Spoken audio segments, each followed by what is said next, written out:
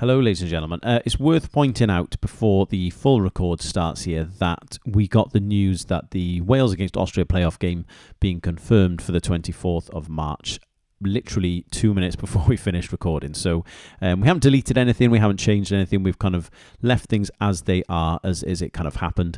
So just to add a little bit of context to why we talk about the Ukraine situation and what that may mean for Wales for a little bit longer at the start. The news came through, as I said, right at the end. So just to bear that in mind, thank you very much for listening, and here is the full pod. Hello, ladies and gentlemen, and welcome to another Coleman Had a Dream podcast. We have got, having had what we thought was going to be not much to talk about in this episode, we've got absolutely loads to discuss. So we are looking forward to getting stuck into a lot of different topics. I'm joined, as always, by Ruth. Hi, Ruth. How are you doing? All right. You? How are you doing?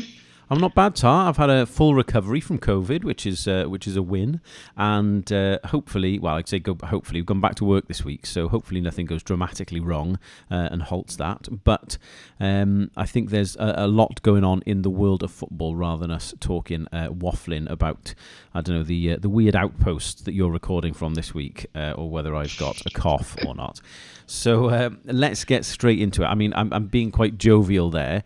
I think it's going to be a difficult topic to talk about in a lot of ways today that we're going to start with. We're going to talk about the World Cup playoffs and how the Ukraine-Russia situation kind of impacts us. I want to speak on behalf of both of us here and just say we recognise the importance and severity of this. We are not placing football or the priorities around it above the realities of war and the situation that's happening between these two countries. We 100% recognise this is a horrible and awful situation. We are just here to talk about football, however, so please just be aware that is obviously what we're here to talk about. It doesn't mean that we are prioritising the football over the Russia and Ukraine situation in any way. I don't know if you've got anything to add to that, Ruth. No, I mean, it's just it. I've thought long and hard about whether we should be discussing this at all, really, to be honest. I think it's quite difficult to have conversations around football at the minute, given what's going on. But equally, not equally, far lessly, there are questions that the situation has raised which have a football lean. And so that's obviously what we're going to be talking about. But, you know, going back to Klopp's famous quote about it being the most important, football being the most important of the unimportant things, I think this is a reminder that the unimportant things really are very unimportant, aren't they, on the scale of things? Yeah, 100%. And, you know, I just want to be clear, if we talk about things in any sort of context here, I just want to reiterate really that the most important thing is not this. I think we are just talking about the importance of this in the context of football, not in real life. So with all that said, it's obviously a terrible situation that the Ukrainians find themselves in. I think we should address the fact very briefly that the Russians have basically been banned from UEFA and FIFA, so Poland have got to buy through. I think it's important to recognise that the FAW were quick to say that they would not face a Russian team on any level. I think that's really important. It was good of them, or great that they came out and said that before UEFA and FIFA kind of made their decision. It obviously does raise interesting questions around the playoffs. The Ukraine-Scotland game today was officially postponed. I think the dates they're looking at realistically are going to be the June Nations League games, when ironically Ukraine and Scotland are due to face each other anyway. First of all, Ruth, I just want to get your opinion on what you think the knock-on of that will be from a Wales perspective in the short term, at least. I think it's interesting that today the authorities have announced that obviously the Scotland-Ukrainian game is postponed and we're assuming be pushed back to June, although that's still not actually clear. And I think it's interesting that that's been announced and nothing else has been announced, which leaves me thinking that our game against Austria isn't changing.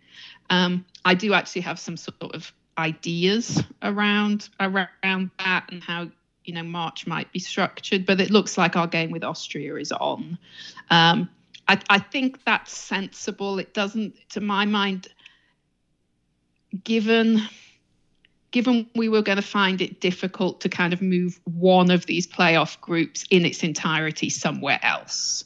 I think it makes sense to play the games you can play and rearrange the ones you have to rearrange. I don't really see. I can see that there might be a footballing debate about splitting it up and momentum and that sort of thing, and we could discuss that some more. But I think from a practical point of view, I can't see the point in postponing some games that don't actually need to be postponed.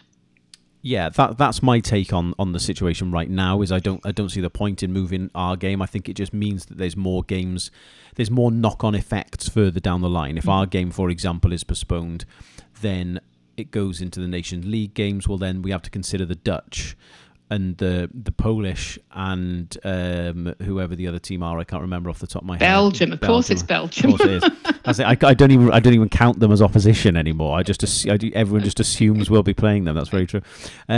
So when we look at that, then it has knock-on implications for that. I mean, I appreciate this is not the most important thing, but the travel side of things, let's say, for example, I would imagine, given that the game against the Netherlands, let's say, has already been announced as being in Rotterdam, there are people who would have booked flights and travel and accommodation and all that sort of stuff. I don't want to keep saying the same thing, but I know it's not the most important thing, but it does, if realistically, need to be taken into consideration at some level. Is it priority number one? Of course it's not.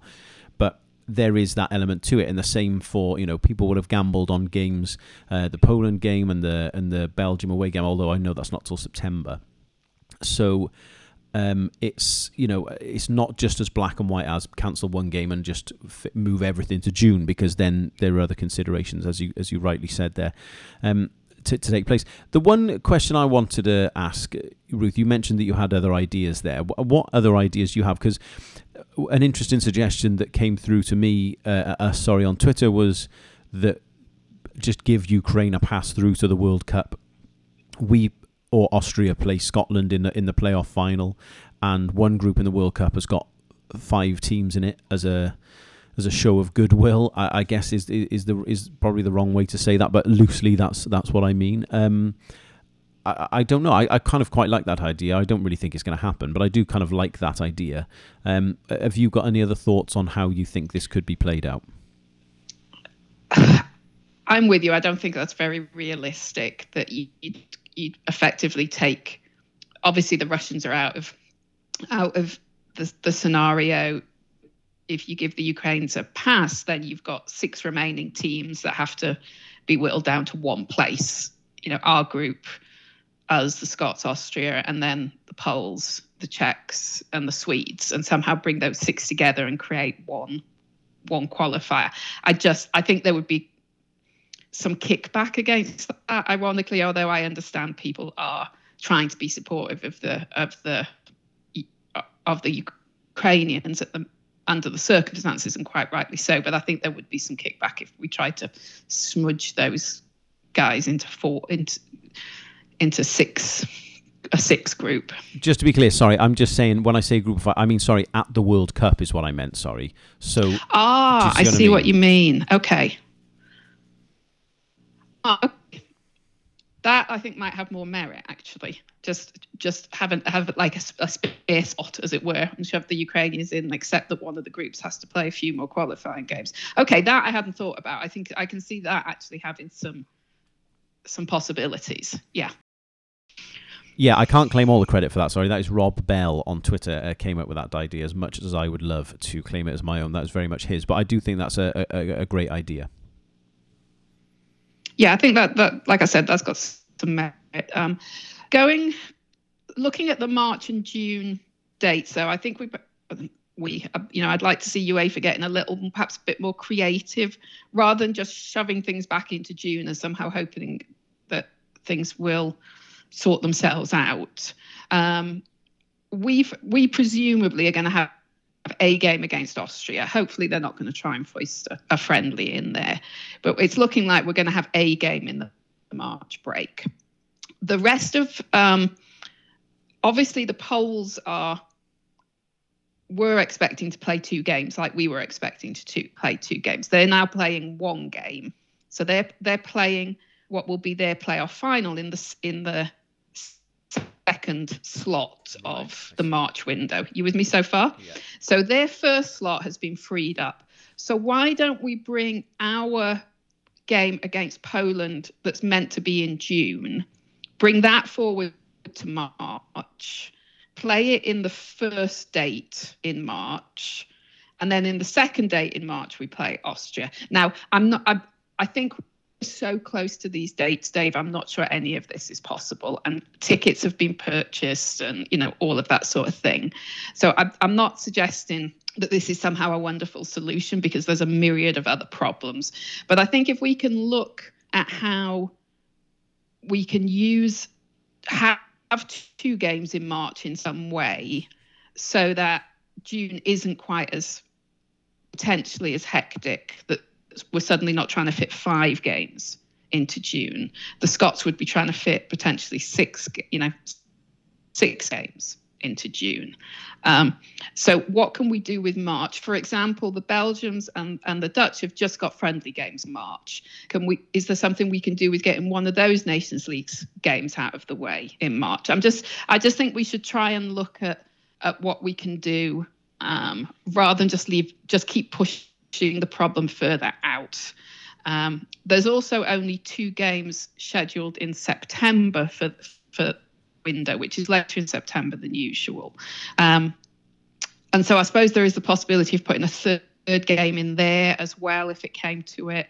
I just think, ironically, I think we've got to be careful we don't miss the opportunity to have 2 games in March, because I think the knock-on effect is going to be considerable. I take the point. I personally don't think it's going to happen. I think what the most likely solution I can see is we play Austria in the first game. Scotland and Poland perhaps will play each other in a friendly in that first slot, as Poland have a bye because they should have played Russia, and obviously Scotland should have played Ukraine, but obviously they aren't. So I wonder if they will play a friendly in that window there, and then the second game just becomes empty. And I know that's not ideal for anyone, but I think the reality is the Nations League can be kicked down the road. That can run on. I think that runs on and on, as you say, into September, and then obviously there's the kind of finals, if you like, of that as well. So there are extra windows down the road. So if this has to be kicked down the road a little bit, then it can be. I think what my biggest concern is, again, and I say that, obviously I mean this again in a football context, my biggest thing here is the chances of this situation being solved by June are actually really, really slim, in my humble opinion. So I wonder if, I understand that we've got to do the right thing by Ukraine. We've got to give them the opportunity to play. I totally understand that. It's the right thing to do. But what I think would be a concern to me in terms of the fixtures and whatever is, by the time we get to June, if they can't play again then, well, then what happens? How far down the road do you kick this can? Because by June, obviously, there'll have to be a decision made in some way, shape, or form. But then you've also lost 2 windows in terms of fixtures as well. So it becomes very, very complicated. I mean, ultimately, as I say, I think a lot of this problem, in inverted commas, will go away, because I don't see the situation in Ukraine being resolved. I think they'll have to forfeit. I don't think they'll participate in the Nations League in any real context in the next round of fixtures either. So I do think, I know this is an unfortunate way of looking at it, but I do think a lot of that goes away. The spare dates that are generated from Scotland, Ukraine in June will probably be where either us or Austria will play the final, and one of our Nations League games gets booted to September. Because again, whilst I'm looking forward to the Nations League here in the Netherlands and hopefully a trip to Belgium as well, it's not really important. They're glorified friendlies, if we're being brutally honest, and the priority has to be the World Cup, and obviously giving the Ukrainians a fair crack of the whip. So I think the reality of the situation is that all of this will kind of fall through. We'll end up playing Scotland, or Austria will end up playing Scotland in the final. and that will most likely happen in June at the expense of a Nations League date, because by sheer chance Ukraine are in the same group as Scotland. And I know, we're looking at this quite a clinical way. I agree with you with your logic. I'd like to see UEFA and FIFA get kind of creative with this and whatnot, but I think the realities and the timing of the situation and the probably political sphere that goes with it as well means it's kind of borderline impossible to make that creativity actually kind of come to anything, despite the fact that, like I say, ultimately I agree with you. I don't know if you've got anything else to add on to this circumstance. I think what you were saying about the Nations League is important. I can see a scenario where the group that involves Scotland and Ukraine just kind of agree, almost like a placeholder for the Ukrainians. We're not going to promote them. We're not going to relegate them. The rest of the group just sort of plays around them, as it were, and lets them concentrate on whatever, as you say, genuinely competitive games they may need to catch up on. I think there are some. I think despite the sort of creative ideas that I'm sure lots of people are throwing around, I think the dates are just so tight for March that I can't actually see anything beyond the agreed schedule, like as it stands right now, going forward, because I just think everything's too tight to do anything else. I also think you're right. I think we would be naive to think that somehow this is all going to be doable by June as well. I think the circumstances and never mind what actually, I think the fact as soon as those players get to the end of this season with their clubs, it's going to be really hard for those Ukrainian lads to not be wanting to be with family, to not want to be like, with their folks. And I think at the minute, I think they're doing a lot of battling through in terms of, trying to keep sort of front and center of this and trying to be, a voice for their community in the footballing sphere. But I think as soon as the season finishes, they're just going to be in such need of a breather and some like family time that I think it's actually, even if everything somehow miraculously resolves itself, I think it's going to be a very hard thing to expect them to then go and play some competitive games in June. Yeah, I agree. I mean, the only thing that I did kind of think to counter that, as you were talking there, is maybe it could also be an opportunity for them to represent the people of Ukraine in a different way. And could kind of drive them onto something. So maybe there's that angle of it as well, aspect of it as well. I think you're probably right, but that kind of occurred to me as we were going through. I think the most important thing, just to kind of reiterate here, really, is obviously we are talking about football. We know that's not the most important thing in all of this. I've seen a few things on Twitter. You want me to be 100% selfish? I would personally be devastated if this game is moved, because I've booked flights and accommodation and I've got my ticket and I've taken my days off work. I know that's selfish, and that I'm just trying to lighten the situation, I suppose. In the same way that if the game gets moved to June, I've got more of a chance of going to the final. So very much swings and roundabouts. Sorry, Shearer the dog is desperate to make an entrance onto the pod. There he goes. There you go. It is what it is, and obviously we recognise that the football is not the key here. Whilst we are discussing things that are not light-hearted, I think it's also poignant, Ruth, that we mention John Toshak at this point, who's been unwell in hospital. COVID-related pneumonia, I think, is the official line, and he's not in a good place apparently. So, on behalf of both of us, I'd say all the best to John Toshak and best wishes to him and his family as well, as I'm sure is a very difficult time.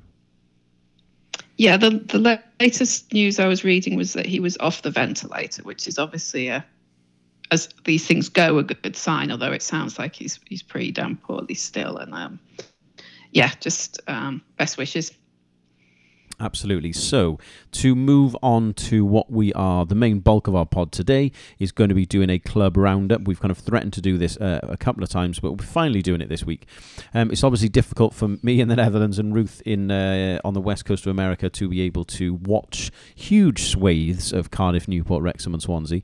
However, we've definitely seen some highlights and a few games between us over the season so far. So we have relied, ladies and gentlemen, on some fan input for this.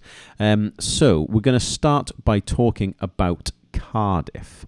It's been an interesting season from my perspective from Cardiff. Obviously, Morrison has just been given the manager's job till 2023. There's a lot of revealed. A lot has been revealed. Sorry about the financial situation in the last few weeks. They're a lot in debt.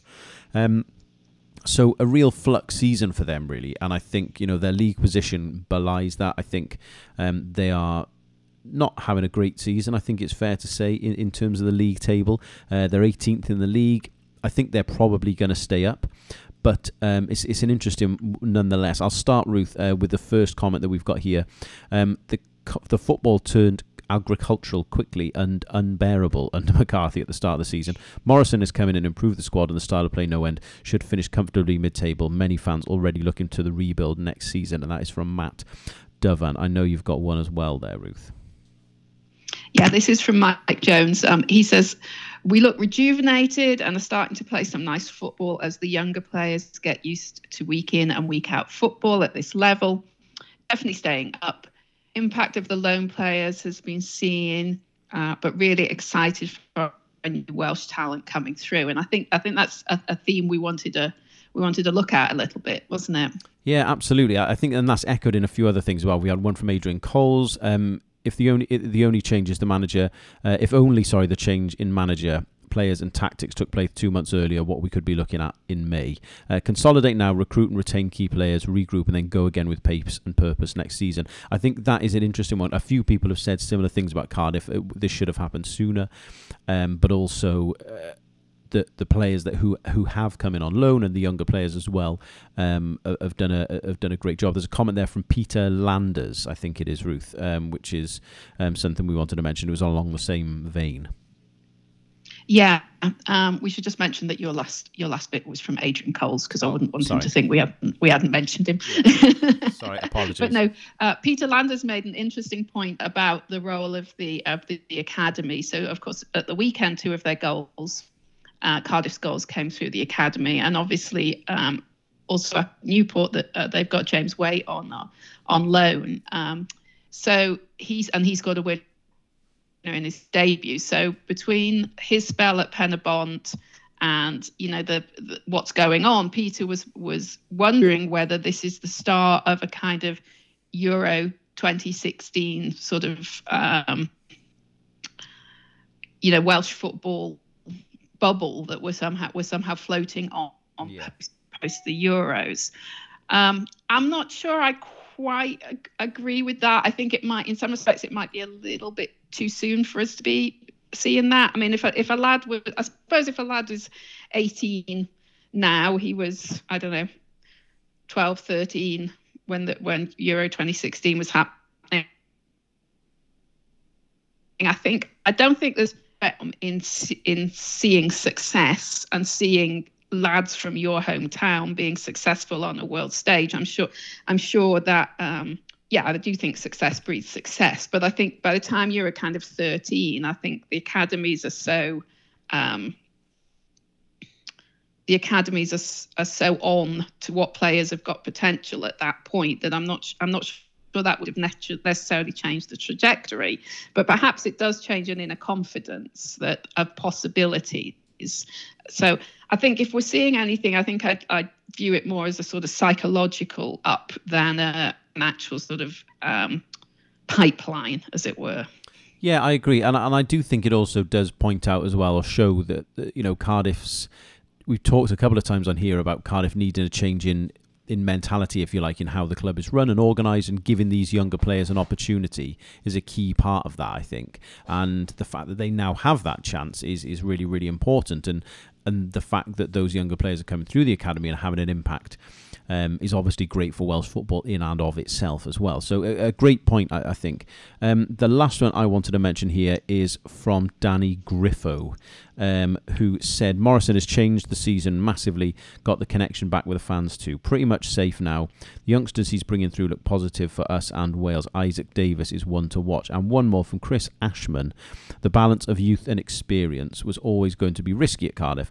We will stay up and finish strong. However, loanees have given the youngsters confidence and will be missed. The manager has been outstanding, given it's his first major job. I agree. I mean, looking at the league table, I think makes really interesting reading when we go on to talk about Swansea, because, you know, Cardiff, only 2 points behind them. Yes, they've played 3 more games than them, but it's really, really interesting, I think, how close those teams are and how different their fans have been over the season. Sorry, the dog just dropped something mid-sentence there.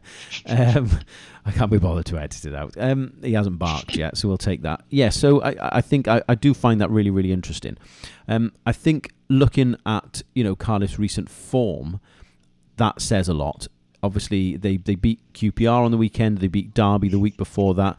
They narrowly lost to Fulham. Yes, they lost to Huddersfield before that with 2 late goals, but they have been on a pretty decent run. Draw with Blackpool, beat Coventry, a win against Peterborough not long before that. Gave a decent account of themselves, I thought, against Liverpool in the Cup. Beat Barnsley. So they're in a decent run of form, so I'm pretty confident they'll stay up. It's just a very, very interesting situation, I think, looking at how the 2 different clubs, I guess, look at the situation. If we move on to Swansea, I'll just add something on Cardiff if I can. I thought having Morrison's contract run through to 2023, I thought was interesting. It's kind of a commitment without it being a long commitment. It seems a sort of sensible approach for a guy who's new to managing. So I think Cardiff's problem, as we've touched on several times, has been an identity, a sort of a format. Where are they going? And although I don't think that has particularly been answered, I think by embedding the academy players and by perhaps being just a bit more consciously on the front foot and just a bit more sort of tethered as a unit, I can see how that feels really positive to the fans. And so I'm glad for their sake, glad for Wales's sake, that it just seems to be a little bit more of an even keel. They seem to have a little bit more nous about what they want to do and where they're going, and just more stable. And that can only be good for us going forward. Yeah, 100%. And I totally agree with everything you said there. You've made the good point about for us being Wales moving forward. It is important that the capital city produce players and make the most of the players that they have around them. So that seems to be something that's going in the right direction as well. So all together, I think, whilst it's not been a good season overall for Cardiff, I think they are finally heading the right way now, which is obviously great for them. If we look at Swansea, really interesting messages from some of the Swansea fans here. I think the first comment we will go for, Ruth, I'm going to go for Stephen Carroll, who I spoke to briefly from Jackcast and the SOS fanzine. He said it has been slow progress for Swansea after appointing Russell Martin less than a week before the season started.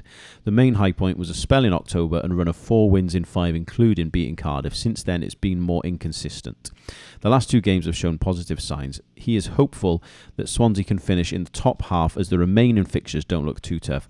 We have to play all of the bottom 6 again. The aim will be to push on for the top 6 and obviously the playoffs within that next season. So I think that is a good summary of the situation. Obviously, we've got more stuff that we will kind of go through and comment on as we go through there, but I think that is a good kind of starting point and a good summary of the situation. Yeah, there's interesting kind of themes in what we've seen, but also what people have sent to us. This idea that when the Swans are good, they're absolutely wonderful, and when they're bad, you just want to bury your head in the sand.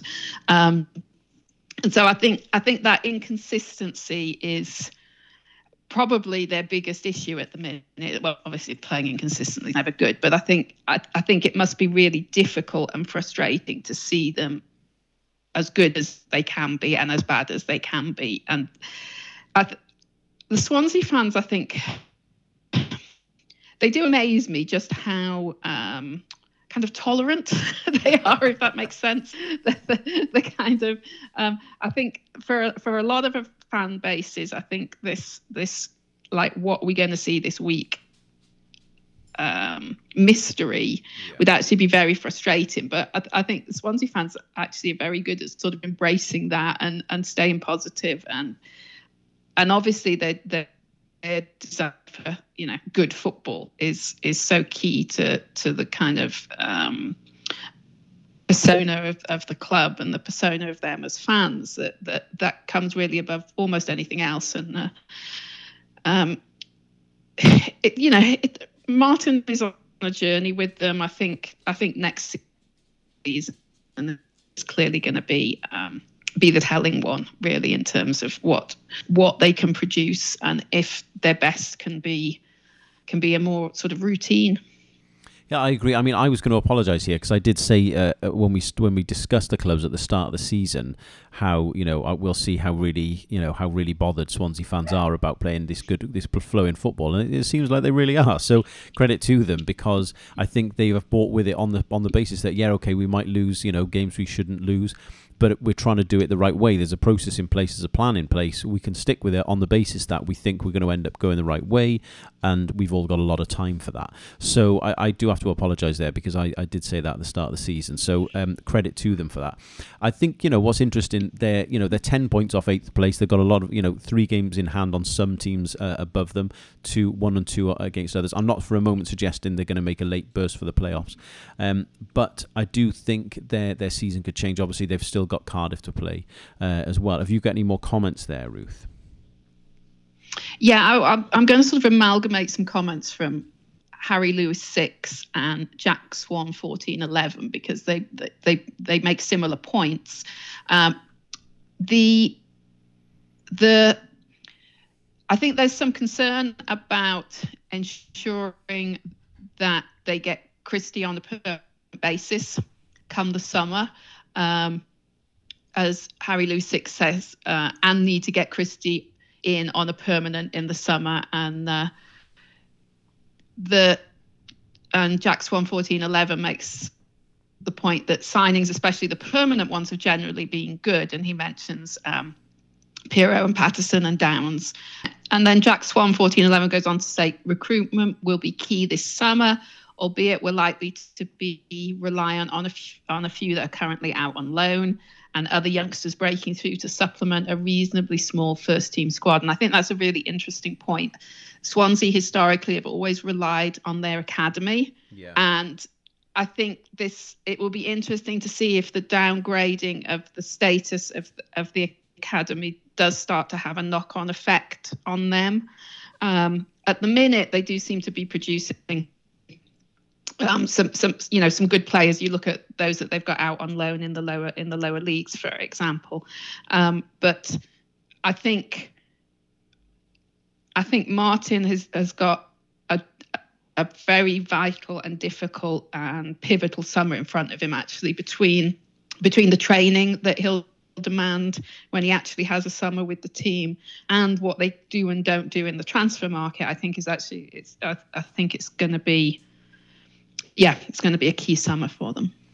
Yeah, absolutely. I think the inconsistency we've mentioned there a couple of times, but also to go with that, there does need to be that improvement next year, doesn't there? I think that's the key for Swansea. It's all well and good saying this, that we're having a transition year now, but it does need to amount to something next year. As the Gate 2 podcast, who got in touch with us, thank you very much, said, when we're good, we are very good. When we're bad, we're shocking. Soft touch away, and too often the game's over by half-time.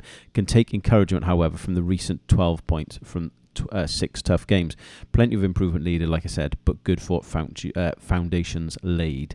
So I do think there's that side of things too, that kind of needs to mean something. And again, Kyle Gammon has said the textbook definition of a transitional season. When Martin's styles of play clicks, the football is scintillating. When it doesn't, it's absolute head in your hand stuff. Fingers crossed we can keep a hold of our key players, as you mentioned, and continue to strengthen. So all told there, I think there's a lot of interesting points. The last one I was going to do very quickly there is from the 12th Swan, who is Katie, who is in your side of the world, in fact, Ruth. Lives in Seattle. Just up the road. Yeah. In relative terms, isn't she? Yeah, exactly. She says we are starting to finally have things click. However, I feel a late playoff push, as we just said there, is out of reach. I have an eye towards the summer, where a big priority is locking down Christie. Again, something else that's been echoed. I could see maybe 10th, but for many, the bigger potential prize is right after the break, which is very, very true. Obviously, that Cardiff game is what she's implying there, which is something I'm sure there'll be a lot of people looking forward to. Before we continue, Ruth, with this, I think whilst we're talking about the importance of players and what they're doing this season and where they will end up next season, I think it is important that we mention Rabbi Matondo in here as well, who has been a lot of questions asked to us on Twitter about him of late.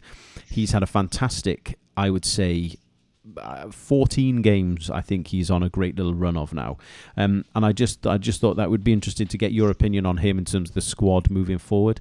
Just to give some stats, in the last 14 games he has scored, as I desperately try and do some quick maths, 5, 6, 7, 8, he scored 9 goals in the last 14 games with an assist. That includes a suspension for missing a game as well, so he's actually, in terms of games played, he's actually only played 12, so he's got 9 in his last 12, including that assist, like I said. So he's playing probably the best football of his career at the moment.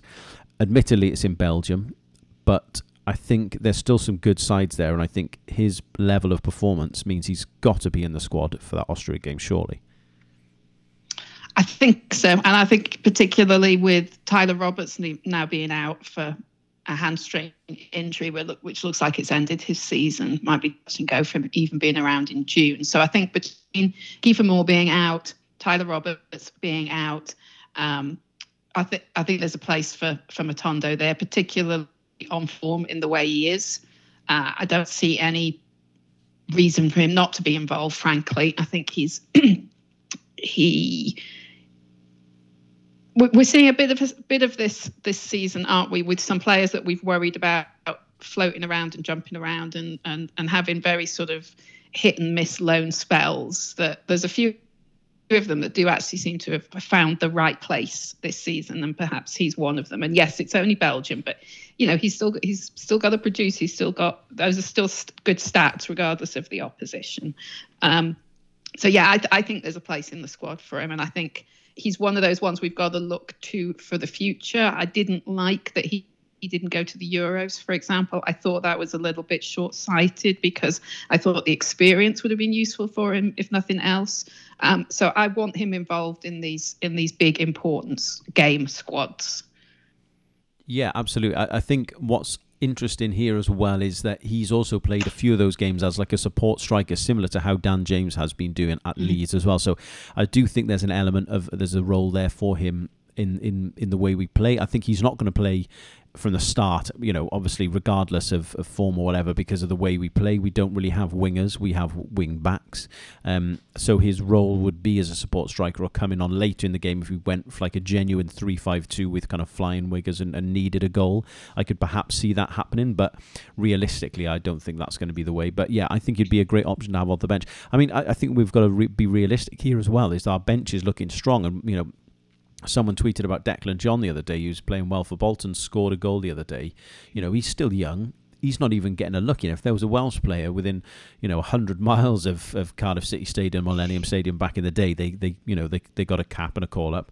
Whereas now we're looking at players who are playing down a couple of levels, who are still playing really well, but saying, well, you're not quite good enough for us at the minute. So I think it's a fantastic sign of the future, even that we can have these conversations and there's genuine debate over squad positions. It's not just the 23 best that we can cobble together who are getting game time. One more person I wanted to mention before we go back to the club stuff is Mark Hughes. He has turned up at Bradford City. They are 15th in League Two at the moment. He's not really had the best of starts. He took over Wednesday, I think it was the 24th of Feb, something like that. They played Mansfield Town, who, to be fair, are a very good side. Top of the league or thereabouts, Mansfield. They lost to them 2-0. They lost 2-1 to Johnny Williams and Swindon on the weekend. Mansfield aren't top of the league. I completely made that up. I was thinking of Forest Green. I'm getting myself confused. Mansfield are actually 5th in the league. But Swindon are only a point behind them, in fact, in 7th. So, it's been a tough start for Sparky there. But I do think that there's some, more winnable fixtures coming up, admittedly, after the Forest Green game. That's where I got confused, because they're playing Forest Green on the weekend. So, it's been a tough start for him there. They've got Hartlepool coming up. It's they're only a couple of places ahead of them, so that's probably when he's looking at their season starting, if you like. But fascinated to see him go back. Just to go down to League Two. I think this is his first job outside of the Premier League that wasn't the Wales job. So I'm really fascinated by the decision he's made to go down to League Two. Yeah, it's an interesting one. Can't pretend it isn't. His stock wasn't high, let's be honest. So I'm not sure there were a huge number of choices. So I do find it interesting that when he could have kind of sailed off into the sunset quite happily, I'm sure, that he's chosen to do this, because this is proper managing, isn't it? This is being responsible for everything. This is, having no big infrastructure support in you. This is proper roll up your sleeves and get on with it and dig in kind of stuff. So I'm surprised, but I'm also pleased to see him doing it, because I think it says something about his engagement for the game and desire to be involved in the game, and I think that needs commending too. But I won't pretend it wasn't a surprise to see him taking a role like this. Yeah, massively. And I think, like you said, I kind of thought about it in a teacher way. Is sometimes you can go to a big school of 3,000 kids where there's a million protocols in place, and it seems like there's an empty checkbook, and it's a very different kind of job that you have to do compared to going to, I don't know, a small suburban school in Boston, for example, where it's just very much a smaller location, and the systems and styles in place are very, very different. It's very much hands-on approach to everything. There's a bit of an inside joke there, ladies and gents. I apologise. So yeah, it did kind of make me think that I think realistically Bradford are safe from relegation. I think what are they? They're 9 points from any sort of trouble, although they have lost their last 5 games. So it's they're in a shocking run of form. So it'll be interesting to see what happens there. Walsall just below them as well, incidentally managed by Mike Flynn, which is something we have not talked about. But anyway, let's just nice to see him back involved. I'm glad he's found a job that excites him. Yeah, absolutely. I'm delighted to see he's back involved. Now, we do have, if we look at Newport County, we had a good few responses from some county fans as well, which is fantastic. Newport, again, I've not seen loads. I've seen highlights, lots of highlights. Some of the football that Newport have played this season has been brilliant. I mean, I think I said this last season, if you wanted to get a season ticket for somewhere, they'd probably be your top choice, because they've scored a load of goals and they conceded a load of goals as well.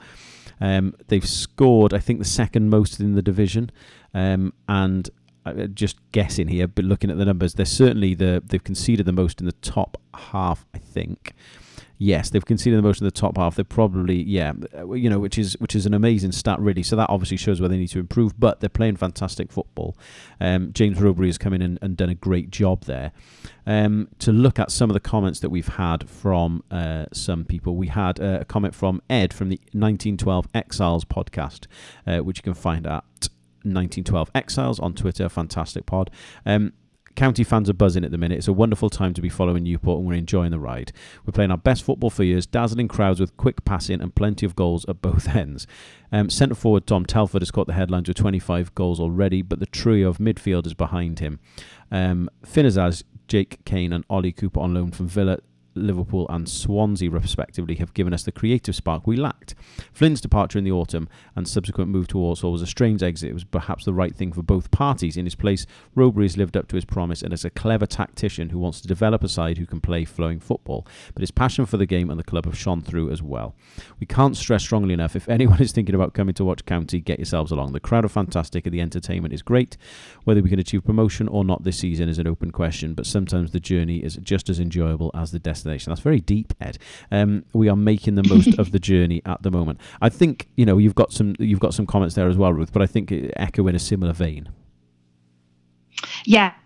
No, I wanted to pick up on what Ed said in terms of the flow in football, because I think Newport made a very canny choice, I think, in moving from Flynn to Rowberry, because they've been sort of on this trajectory for perhaps about the last 18 months, haven't they, of trying to play proper football. And I think it could have been easy to kind of regress into that slightly hard-nosed fourth tier kind of hoof it up sort of football that perhaps has been more historically their framework. And I think it was great to see them commit to this journey.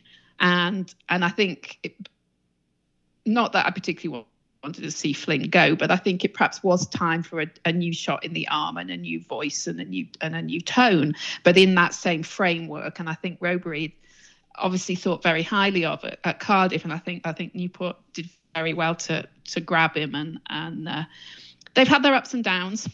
You know, they were letting in too many goals at one point, but they seem to have steadied that ship. And then to look at some of the other points that we've had. I love this name, Diesel Y2J. Says the most entertaining football I've watched in years. Some truly remarkable forward play, particularly for League Two.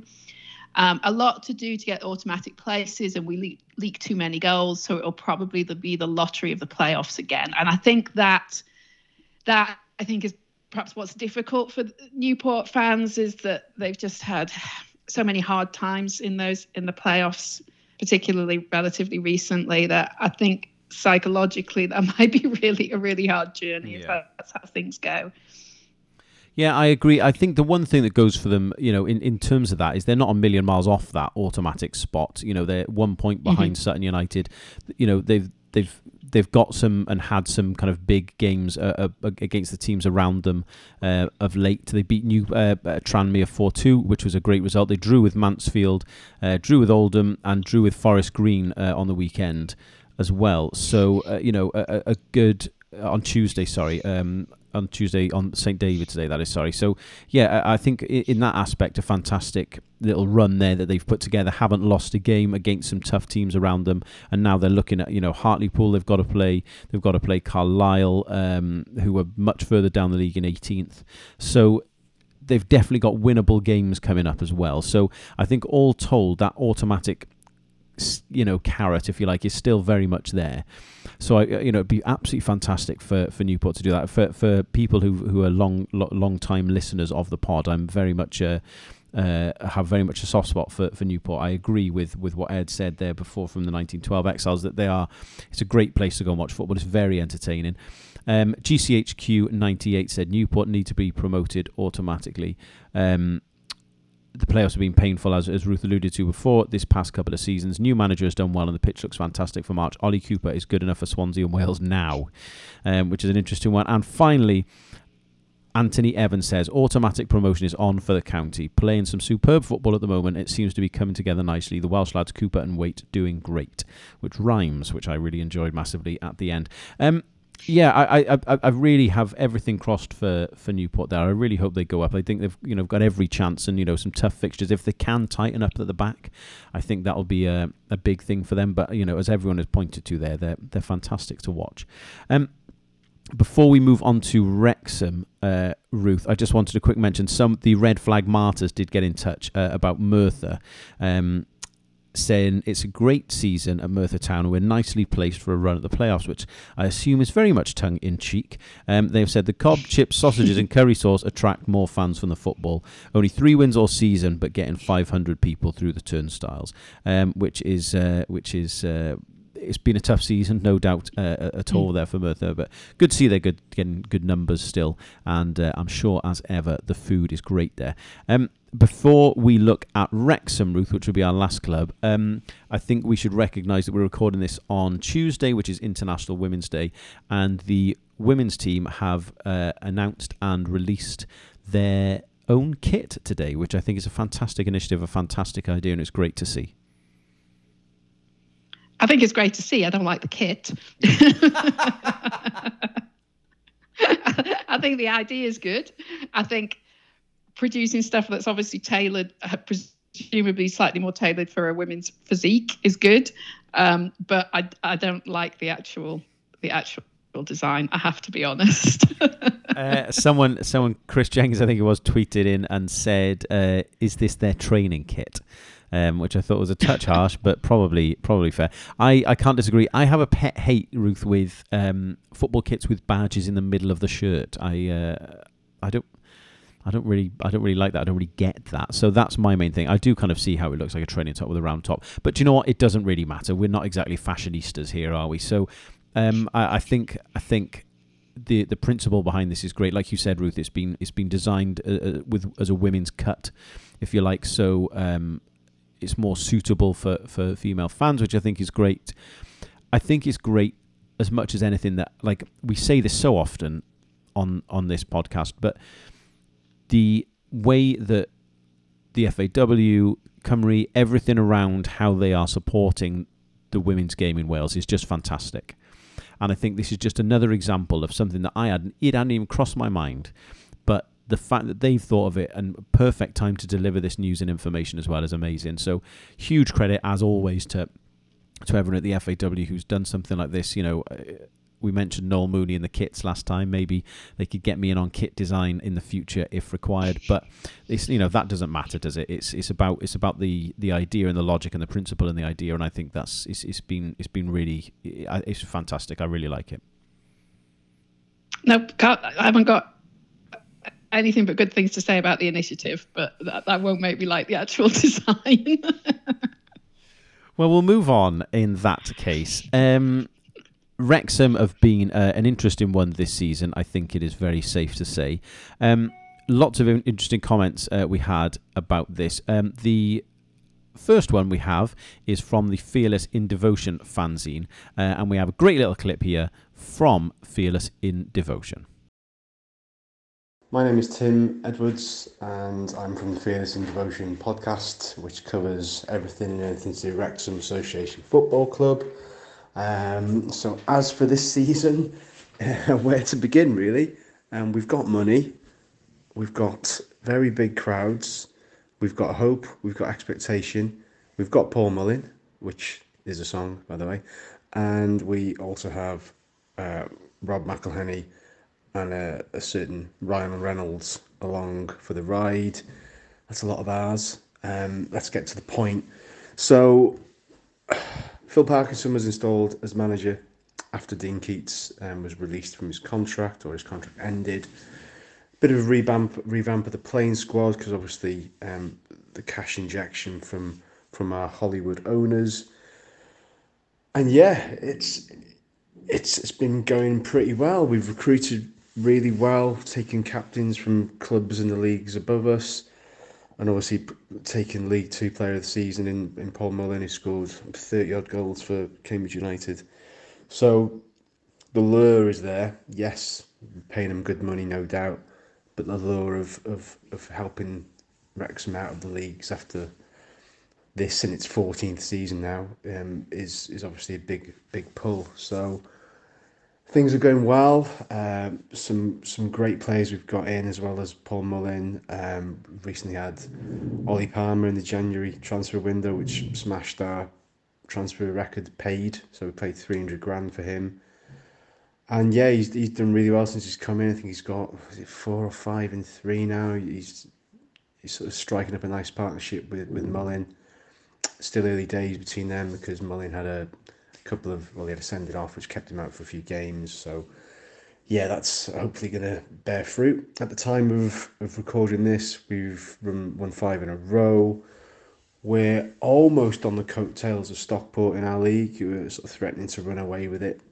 We've played I think we're 6 points. I can't remember how many points behind we are now off the top of my head. You have to excuse me, I'm on holiday at the moment, so my brain has been frazzled by the sun. Stockport are the ones to catch, there's no doubt about it. Chesterfield have had a wobble. We beat them at their place a couple of weeks ago. It was just a great away day. 1,800 away fans went to it. We should have been well beaten by half-time. Somehow we weren't, and somehow we went on to win the game 2-0. It was unbelievable, but it's such a good game. So Chesterfield have sort of having a wobble. We're on a good run. Stockport are on an astounding run. Their final 4 or 5 games quite difficult, and that includes us in that at our place. So if we can keep in touch with them between them and beat them, then we'd only be 3 points behind. There's a lot of ifs and buts and maybes, but Wrexham seem to be hitting a good run of form at the right time. We haven't pulled up a lot of trees this season, especially at home. It's usually by the odd goal or 2 goals. Away from home, we've been really, really, really good. We've hit 5s and 6s on occasion. Just really solid away, and we just need to express ourselves more at home, but that seems to be coming more to the fore. Coming more to the fore, it's too rhythmic. It seems to be more prominent now at home, which is good. Yeah, things are just looking good. The confidence is there. If we get second spot and guarantee a one-off home playoff leg to get to Wembley for the playoff final, then great. Anything above that, if we manage to chase down Stockport and overtake them, then it's going to be one hell of an achievement. And you just never know. Stockport need a wobble. They haven't had one yet, not since Dave Challoner took over there. Notts County have fallen away a bit. We've got them on Friday at the time of recording this in the quarterfinal of the FA Trophy. We owe them one, so it'd be nice to get through in that competition as well. But yeah, things are good. Phil Parkinson has won over a few more fans recently, going on this run and just playing better football in general. We've got a few shining lights in the team, apart from the ones I've mentioned, but Aaron Hayden at the back, just an absolute colossus of a defender, so good. Rob Lainton in goal, just brilliant, really, really good. And then Jordan Davis, midfield engine, born and bred, left us to go to Brighton many years ago, returned last season, and he is now every inch a championship player trapped in the 5th division, essentially. I'm not saying that because he's homegrown and because he's Welsh. It's just the truth. He doesn't score tap-ins, he scores worldie after worldie. He's improving with every game, and we've managed to tie him down. New Year's Day, I think they announced it, managed to tie him down to a new long-term deal. So if any big clubs do come calling and he says, you know what, we haven't maybe progressed as much as we'd like, I'd like to progress my career in order to play for Wales, I don't think any of us would stand in his way, but hopefully he'll climb through the leagues with us. Such a pivotal player and such a good player. And yeah, to anybody listening to this, Jordan Davis, barring any catastrophes now, touch wood, will play for Wales. I've no doubt about that in my mind. So yeah, that's everything from me. I've prattled on for a while. Apologies. Yeah, good luck to the rest of all the Welsh clubs, really. We all want to see our Welsh teams doing well, especially in the English league structure. So yeah, maybe not so Newport, I don't know. Still got a bee in my bonnet about that Newport playoff final, but there we are. But yeah, thanks for listening and enjoy. Big thanks to Fearless in Devotion for that clip. Thank you very much. Lots and lots to talk about there. Let's start by looking at their current league position, I guess, is the most sensible. They've got games in hand on the teams above them. They're only 4 points off second place. I think realistically the chance of automatic promotion may be beyond them now. They're 9 points behind Stockport, so that ship might have sailed, but I think playoffs are pretty much nailed on there. I mean, it's very much been a season of two halves for Wrexham, hasn't it? I know you have a soft spot for Wrexham yourself, Ruth, so I'll let you go here.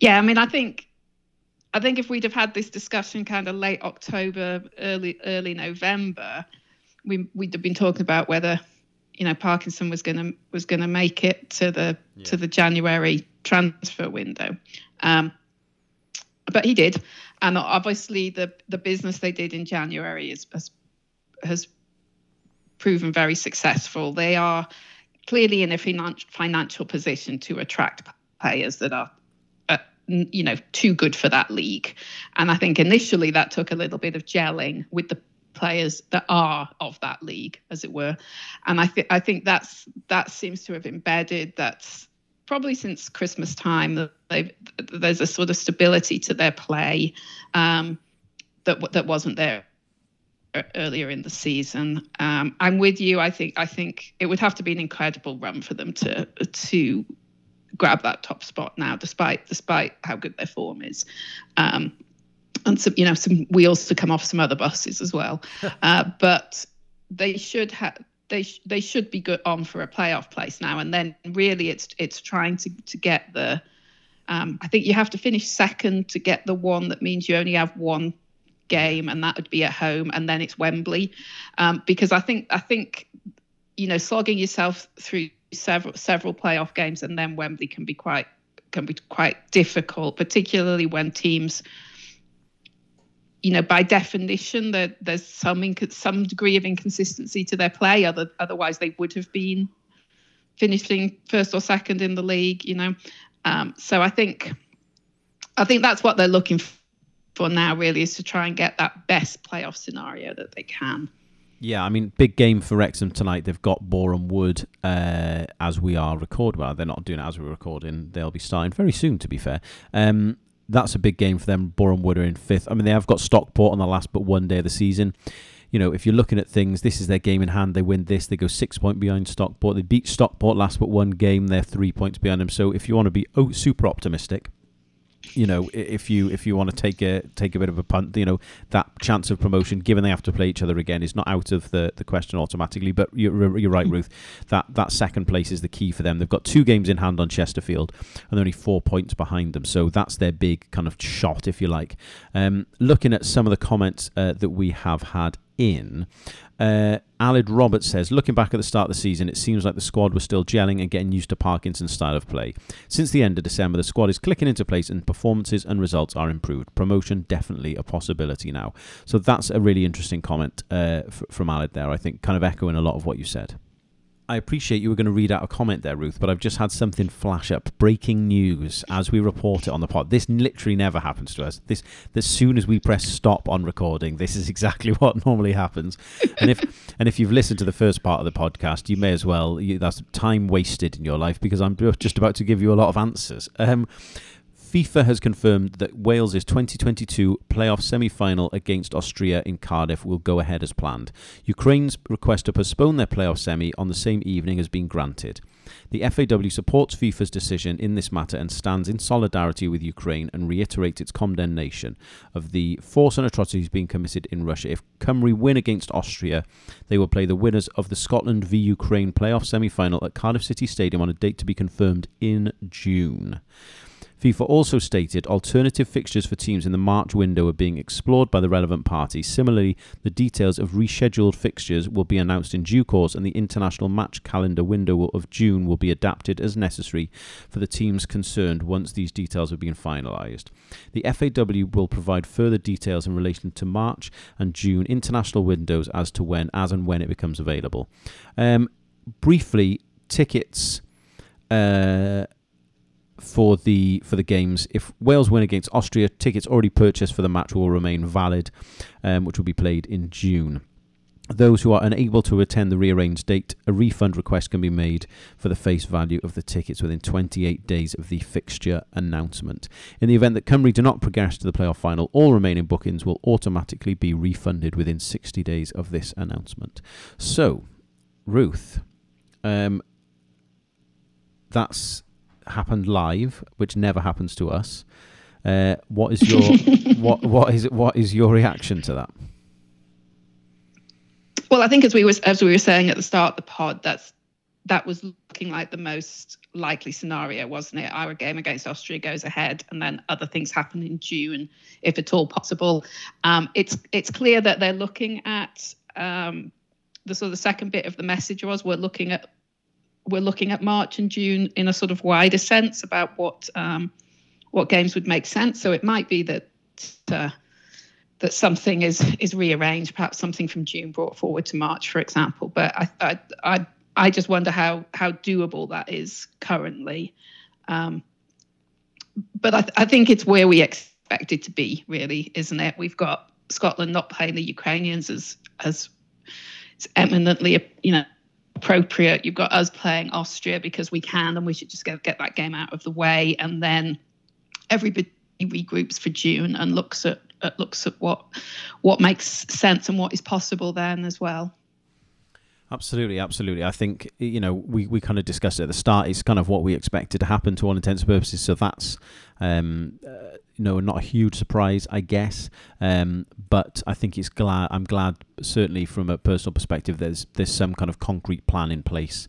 And I'm sure the FAW will know more in terms of the ifs and buts and maybes and potential kind of friendly dates for the second game in March, and also what that might mean for June. Not obviously, they're not going to really start until we know more. So at least that is promising and positive in terms of what that means for Wales. So, there you go, ladies and gents. You probably haven't heard it here first because you're not going to listen to this till tomorrow, in which case you probably already knew this. So it's not particularly breaking news, but we're excited because this never happens to us. It always happens late in the day.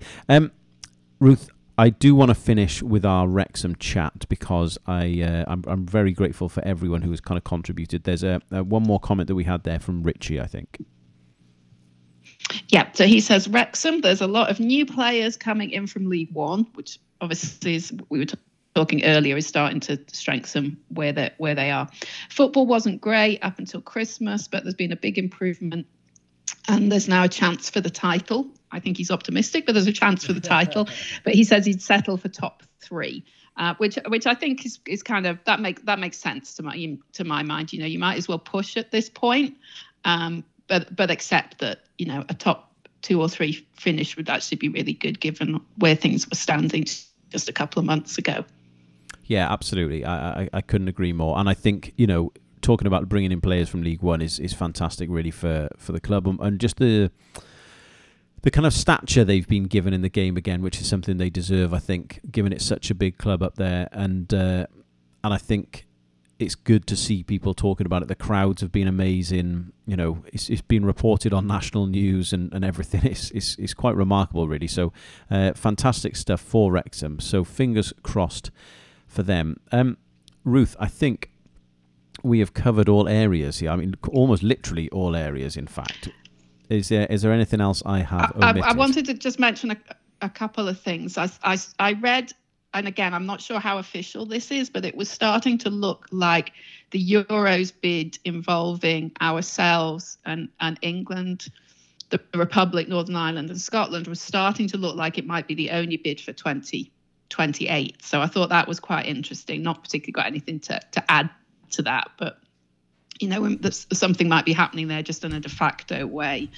And while we're chatting internationals and chatting, it's great to see that a sea international against England has been organised again for the end of the month, and I'm glad to see this time it's up in North Wales. It'll be in Carnarvon. So perhaps touch on that a little bit closer to the end of the month, but just glad to see those being scheduled again. Yeah, absolutely. It's fantastic to see that. I think we really enjoyed the game that was played before. I think it might have been against England, the last one. But yeah, fantastic. So good to see that is being sorted out. So fingers crossed, more exciting stuff to come in the future that we can report on. There you go, ladies and gents. That really is it. We've done a little bit longer than normal. We've not actually waffled that much by our standards tonight. We've been relatively concise, which says a lot. I just wanted to say a big thank you to everyone who's kind of contributed in terms of messaging us with comments and everything else. I think we've mentioned everyone that we tried to mention or who sent something in. So super grateful for all your thoughts and comments in relation to your clubs. All the people, the podcasters and everyone else who got involved. Again, a big thank you to you guys as well. So much appreciated. Thank you very much for listening. I think, Ruth, our next podcast record will be likely around the squad announcement for the now confirmed game in a couple of weeks. So that is very exciting and more stuff to look forward to. So we will speak to you all then. Thank you very much for listening. Bye-bye. Good night. Bye-bye.